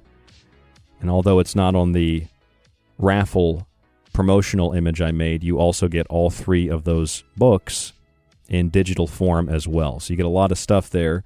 It's a $4 raffle, and at the very least, that's why we have a raffle. It supports the show, it supports the network, and it supports you. Otherwise, you can get yourself a copy of one of my books on the website in physical or digital form. I'd be happy, I get excited, feel honored to autograph those books and send them off to listeners as far away as Australia, New Zealand, the UK, Mexico, Canada, all over the world, and get to talk with people from all over the world. I feel very lucky, even though this isn't like a formal job. Nobody's saying, hey, we're going to pay you some money and advertise with you to do this. I've just done this for so long, I've made it a profession. And one of the things that's, I think, and I feel that's helped me to make it a profession is that I've been real, I've been direct, been through a lot of controversy, of course, but I've just always presented documented information. I'm sure many of you have heard historically about the American Civil War, whether you were from this country, another country, wherever you're living. I'm sure you know about the Civil War, right? You know about the Civil War in the 1800s? You got to know about the Civil War. The German Chancellor Otto von Bismarck once said, "The division of the United States into federations of equal force was decided long before the Civil War by the high financial powers of Europe. These bankers were afraid that the United States, if they remained in one bloc and as one nation, would attain economic and financial independence, which would upset their financial dominion or domination over the world. The voice of the Rothschilds prevailed. Therefore, they sent their emissaries into the field to exploit the question of slavery and to open an abyss between the two sections of the Union." In other words, the Civil War, what we call the Civil War, was turned into what we call the Civil War from an exacerbation of political and moral and cultural differences. Exploitation of that by foreign emissaries. Now, Abraham Lincoln, I'm sure you heard of Abraham Lincoln at some point, right? If you've ever been to Boise, Idaho, if you go down near the city where they have the Human Rights Memorial, which is strange because the Human Rights Memorial is basically like an Anne Frank Jewish memorial. That confused me. Well, Jewish people suffered. Are you denying that? What are you talking about? It's a Human Rights Memorial. Why is it a Jewish memorial at the Human Rights? And not saying it's like a Jewish Human Rights Memorial. It's a human Rights Memorial. And then they have to make it Jewish, and they have to put Anne Frank there. It's a statue of Anne Frank. It's human rights, but I guess we have to specify certain groups of people because, oh, you're right, it is a racist nation. Because people are obsessed with race. They're obsessed with sex and gender because that's the only identification they have. That's the only thing that they get any kind of feeling of importance out of. Because they're soulless people who don't know anything. So here's the bottom line. Abraham Lincoln, great abolitionist. You go to Boise, Idaho, they have a Black History Museum with it's like 15, maybe 20 feet tall. It's big, with an enormous Abraham Lincoln sitting outside. And I remember every time I walked by that thing, I always thought, I want to go into this Black History Museum. And I could imagine, by the way, I could paint you the picture of what the person running the Black History Museum would look like. You know what they look like. You know what they look like. So I always wanted to go in there and be like, why do you have a statue of Abraham Lincoln? And I play it through my head. Well, you don't know about Abraham Lincoln. He freed the slaves. Really? Did he free the slaves? Have you ever read his journal, his diaries? Did you ever listen to read any of the debates that were listened to and transcribed? Did you ever listen to anything this guy actually said or read anything this guy said? He was not an abolitionist. He was a devout white supremacist racist. But what do I know, right? See, Abraham Lincoln, early on in the conflict, said that his goal was to save the American Union, not emancipate the slaves. But Ryan, he did emancipate the slaves. You're not getting it, moron. Abraham Lincoln was not an abolitionist. He was not concerned with emancipating the slaves. And Abraham Lincoln, by definition and by his own freaking words, was a white supremacist. He did not want to free the slaves. He wanted to save the Union. Freeing the slaves was the means by which he saved the Union, as we perceive it historically. If you actually read, and I'll read it to you right now, but if you actually written back and read, go back and read some of the things this guy wrote, it's horrific.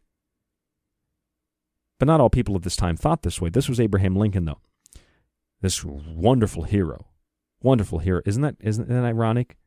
You know that they have like a picture of Abraham Lincoln in the Democratic national headquarters? There's like a big picture of Abraham Lincoln. First of all, the guy was a Republican. All right. Second of all, he wasn't an abolitionist. And third of all, freeing the slaves was a political move. He hated black people, so far as his writings suggest.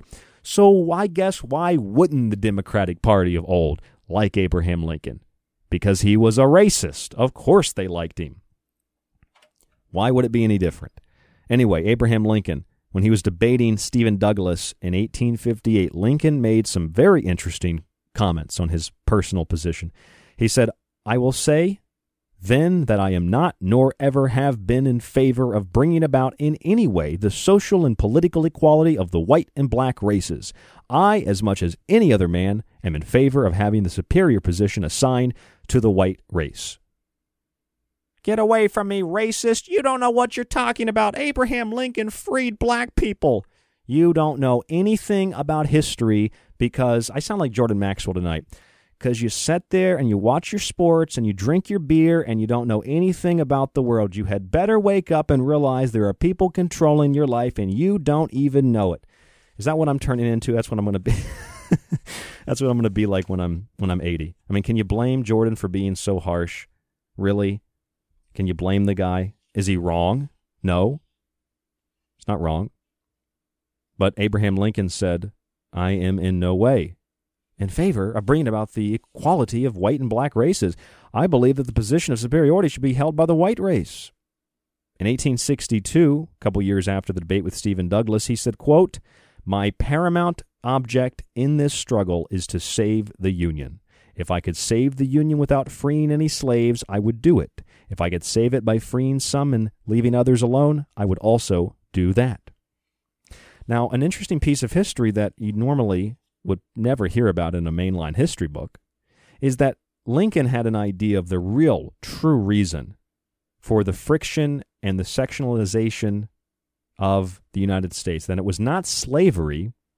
It was like pretty much anything else throughout history, including the only reason that Jesus got real upset and tipped over some tables in the temple was because of economics. Because the South wanted to buy imported European goods that were cheaper, but the North and the northern manufacturers put import tariffs on those products. And these tariffs were increased after the Southern congressmen left Washington as the Union further dissolved in 1861. And the North, which was very industrial and was filling with immigrants who were willing to work for next to nothing, they had no need for slaves. However, the plantations in the South, which was primarily agrarian, were completely dependent on human labor. So the North exacerbated the problem of slavery. And then it was further exacerbated by foreign enemies of the Republic that wished to fracture the country further through synthetic and artificial manipulation of already high tensions that were not the fault per se of the South, but the fault of the North, run by an actual white supremacist racist who wanted to see the South maintain slaves despite the fact that many in the South, with the exception of, a very small small number of plantation owners, wanted to end slavery. Of course, people that own farms and slave plantations, not slave plantations, but plantations where they had slaves, they didn't want to get rid of slaves because it was their primary source of labor. You know? I mean, look at companies today that use cheap labor. It's kind of the same thing, isn't it? It's not because they're racist. It's just because who's willing to work for nothing? You come over here and do this. There's no legality to it. I mean, it might be illegal in some places, but it's not. There's no legality to it. They can treat you however they want. You're going to keep doing it because you're voluntarily submitting to it. Orion black folk didn't submit to it. I'm not saying that they did. I'm saying that the number of people that actually own slaves is so small historically, it is one of the biggest lies and arguably a Trojan horse to focus on such a small, tiny piece of history. I'm not talking about slavery and segregation. That's a huge piece of history. If you're talking about ancestral guilt, which was a primary component of never forgetting class warfare in China and Russia and other communist countries, Marxist ideology. Never forget class struggle. You go back into the past and you find things that one group of people supposedly did to another group of people, and you blame the current generation. It's insignificant because less than 2% of the population owned slaves.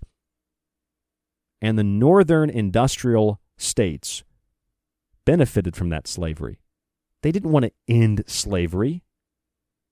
They wanted to stop the South from seceding from the northern part of the country that would throw the North into disarray if the South had become independent of the North.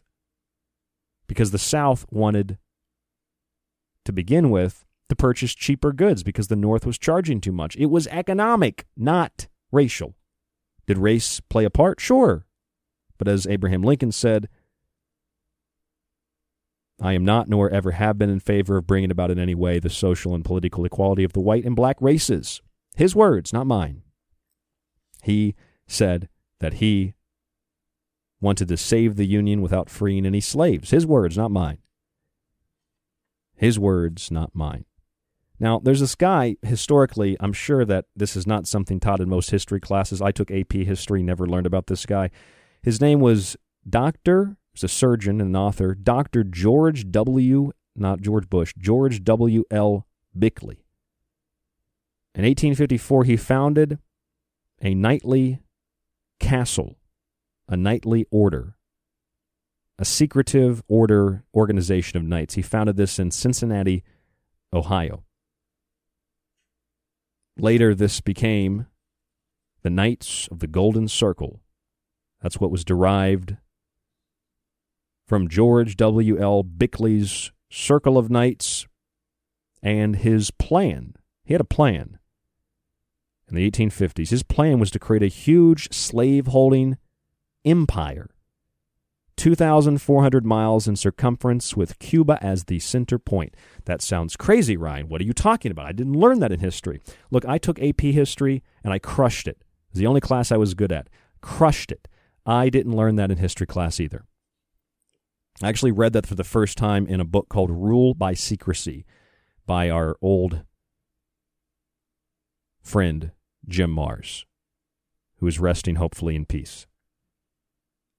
George W. L. Bickley wanted a huge slave-holding empire with the epicenter in Cuba.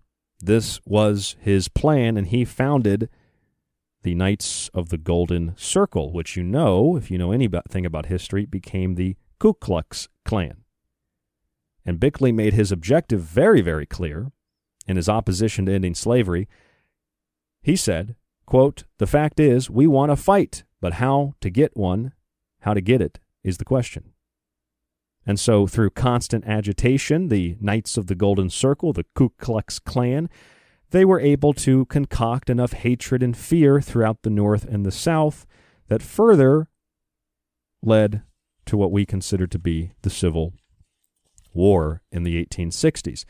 Now, of course, John Wilkes Booth, who assassinated Lincoln, was also a member of the Knights of the Golden Circle, because it wasn't like death to tyrants that want to free slaves. You know, it's death to tyrants who want to free slaves. You can't free slaves. We want a whole slave-holding empire. Not going to free slaves. We need those slaves. And it's like, well, then Lincoln must have been a great guy. Not really. How many times he suspended habeas corpus and locked people up and murdered people? He routinely circumvented the U.S. Constitution. But, ultimately, between 1861 and 1865, the Civil War really was never a civil war, because a civil war is a conflict between factions or sections within a nation. And the majority of citizens in each southern state, they elected to leave the Union. So basically, of the South, they wanted to leave the Union. They wanted their own independent freedom as southern states. And the North didn't want that, because the North had immense power. And so the North put restrictions on what the South could do. The South said, no, we want to get out of here. And a lot of the South said, we don't want slave labor. We don't want the slaves anymore. There were people that, of course, opposed that, a lot of people, but it's not the majority. 2% were slave owners. That's it. Some people supported it, some people didn't support it. So Abraham Lincoln later on, if you know the war, 1861, 1865. Well, sometime in the middle of the war, Abraham Lincoln was like, maybe I should sign that emancipation thing. So, you know what time it was? You know what year it was? You know what the date is? January 1st, 1863, Abraham Lincoln issued the Emancipation Proclamation. When Lincoln issued this proclamation, slaves were free. But they weren't necessarily free immediately. He said, quote, "Things had gone from bad to worse until I felt that we had reached the end of our rope on the plan of operations we had been pursuing, that we had about played our last card and must change our tactics or lose the game. I now determined upon the adoption of the emancipation policy." In other words, as our old friend, and I mean that literally, Jim Mars used to be on the show all the time, our old friend Jim Mars said, in other words, it was halfway through this war that slavery became a central issue. The Civil War was not about slavery, folks. It was about economics and money. It's the same reason that Jesus turned over the tables of the money changers, the same reason that you have the First World War, the Second World War, arguably why you had the War of 1812, you had the 1907, the 1929, the 2008, various other panics and run-on banks and depressions, and it's economic, it's financial. It's not a result of some other problem. Do those other problems play into it? Sure. But they are not the central problem. And so when people talk to me about history, and they talk to me with an ignorance that is profound, like leaving statues of Margaret Sanger up, who said, let's exterminate black people, but tearing down statues of people who wanted to free slaves, even if it was political. Like, let's get rid of Abraham Lincoln, but leave Margaret Sanger up. They're both racist, but why one and why the other one stands and one is tearing down is why? Because it's perception. They don't know anything. They literally don't know anything, because it's never forgetting class warfare. Never forget class warfare. There's an article here from Huffington Post, How to Talk to Your Kids About Privilege. Many white parents avoid talking about race, but the silence conveys privilege. Talk about it. Be a good little slave and do what we say, or you have privilege and we will crush you.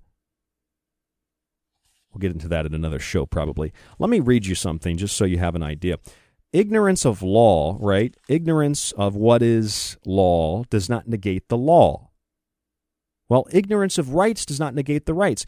Let me ask you, what exactly do you want with these protests? What do you want with this new pseudo-civil rights movement? Let me explain to you real quick what a civil right is. A civil right is a legal provision that stems from notions of equality. Civil rights are not the Bill of Rights. They deal with legal protections. The right to vote is a civil right. A civil liberty, on the other hand, refers to personal freedoms protected by the Bill of Rights. Do you know what the Bill of Rights are? Well, there's a history of racism. I'm not asking you about the history. I know about the history. Don't tell me about the history, okay? I aced all my AP classes, and I've read thousands of books on history. I know about the history. I'm asking you what you know. Do you know what the 14th Amendment is? Do you know what civil rights are? Do you know what the Civil Rights Acts are? Do you know what Section 242, Title 18 of U.S. Code says? Do you have any idea that there are legal provisions in place today in the workplace, in society, everywhere, that are actually, I guess you're right, they are racist. But they're not racist against anybody except the new minority. Well, primarily white people. But overall, it protects everybody.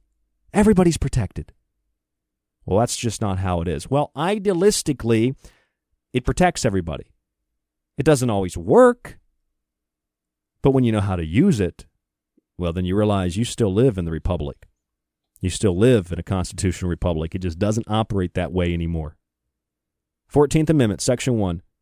No state shall make or enforce any law which shall abridge the privileges or immunities of citizens of the United States, nor shall any state deprive any person of life, liberty, or property without due process of law, nor deny to any person within its jurisdiction the equal protection of the law. What is life, liberty, and property? In the 1960s, the Supreme Court began a rapid expansion of the liberty and property aspects of the clause to include such non-traditional concepts as conditional property rights and statutory entitlements. 14th Amendment. 14th Amendment did a lot of other stuff too. Civil rights. What are civil rights? A civil right is an enforceable right or privilege which, if interfered with by another, gives rise to an action for injury. You ever heard of the Reconstruction era? Well, the Reconstruction era was the period following that Civil War, which was based on economics and not race, in which the federal government attempted to pass laws aimed at helping victims of slavery, primarily African Americans. The 13th, 14th, and 15th Amendments are Reconstruction amendments to the U.S. Constitution, the largest expansion of civil rights in the history of the United States. Go check out 242 Title 18 Section U.S. Code. Read that for yourself. See what that's all about. You know there's the Civil Rights Act, right? You know that you can't discriminate against someone for their race, their sexuality, their identification, all that stuff. So it's like, if you're sitting here and telling me that the United States of America is the most racist nation, it's built on racism, it's built on slavery, I don't know what the hell you're talking about. And if you're sitting here today telling me that certain people don't have any rights, you have rights. Just because you're ignorant of them doesn't mean you don't have rights. I say moron because I've got to shake you out of your complacency. What do you mean you don't have rights? Well, black trans people that identify as garden tools, what are you talking about? How many of those people exist? One? They still have rights. They're still protected. In fact, the way that things are now, if you are a black trans person who identifies as garden tools, or if you are homosexual, you're black, you, in a lot of places, not all, but in a lot of places, you will be hired over anybody else because they don't want to be seen as racist, because they want to have a more inclusive environment. Rather than hiring people based on merit, we hire people based on race. Rather than judging people by the content of their character, as King said, we judge people on the color of their skin. So you're right, there are lots of people that are racist, and there's a tremendous amount of racial inequality. However, it primarily stems from the people that are constantly yelling about it and saying we need more equality. You are the racists.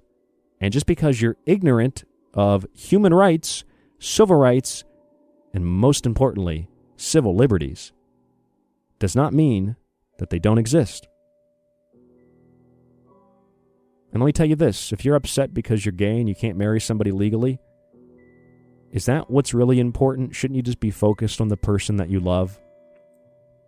Well, married people get tax breaks. Really? That's what you're worried about? Money?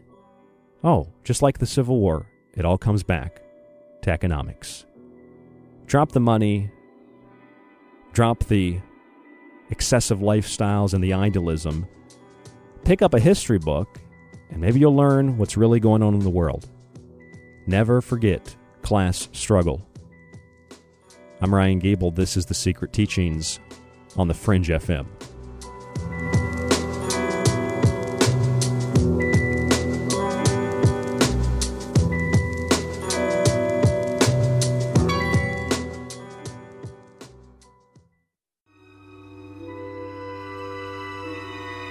The Secret Teachings is the middle ground between the mainstream and alternative, between the official story and clickbait conspiracy.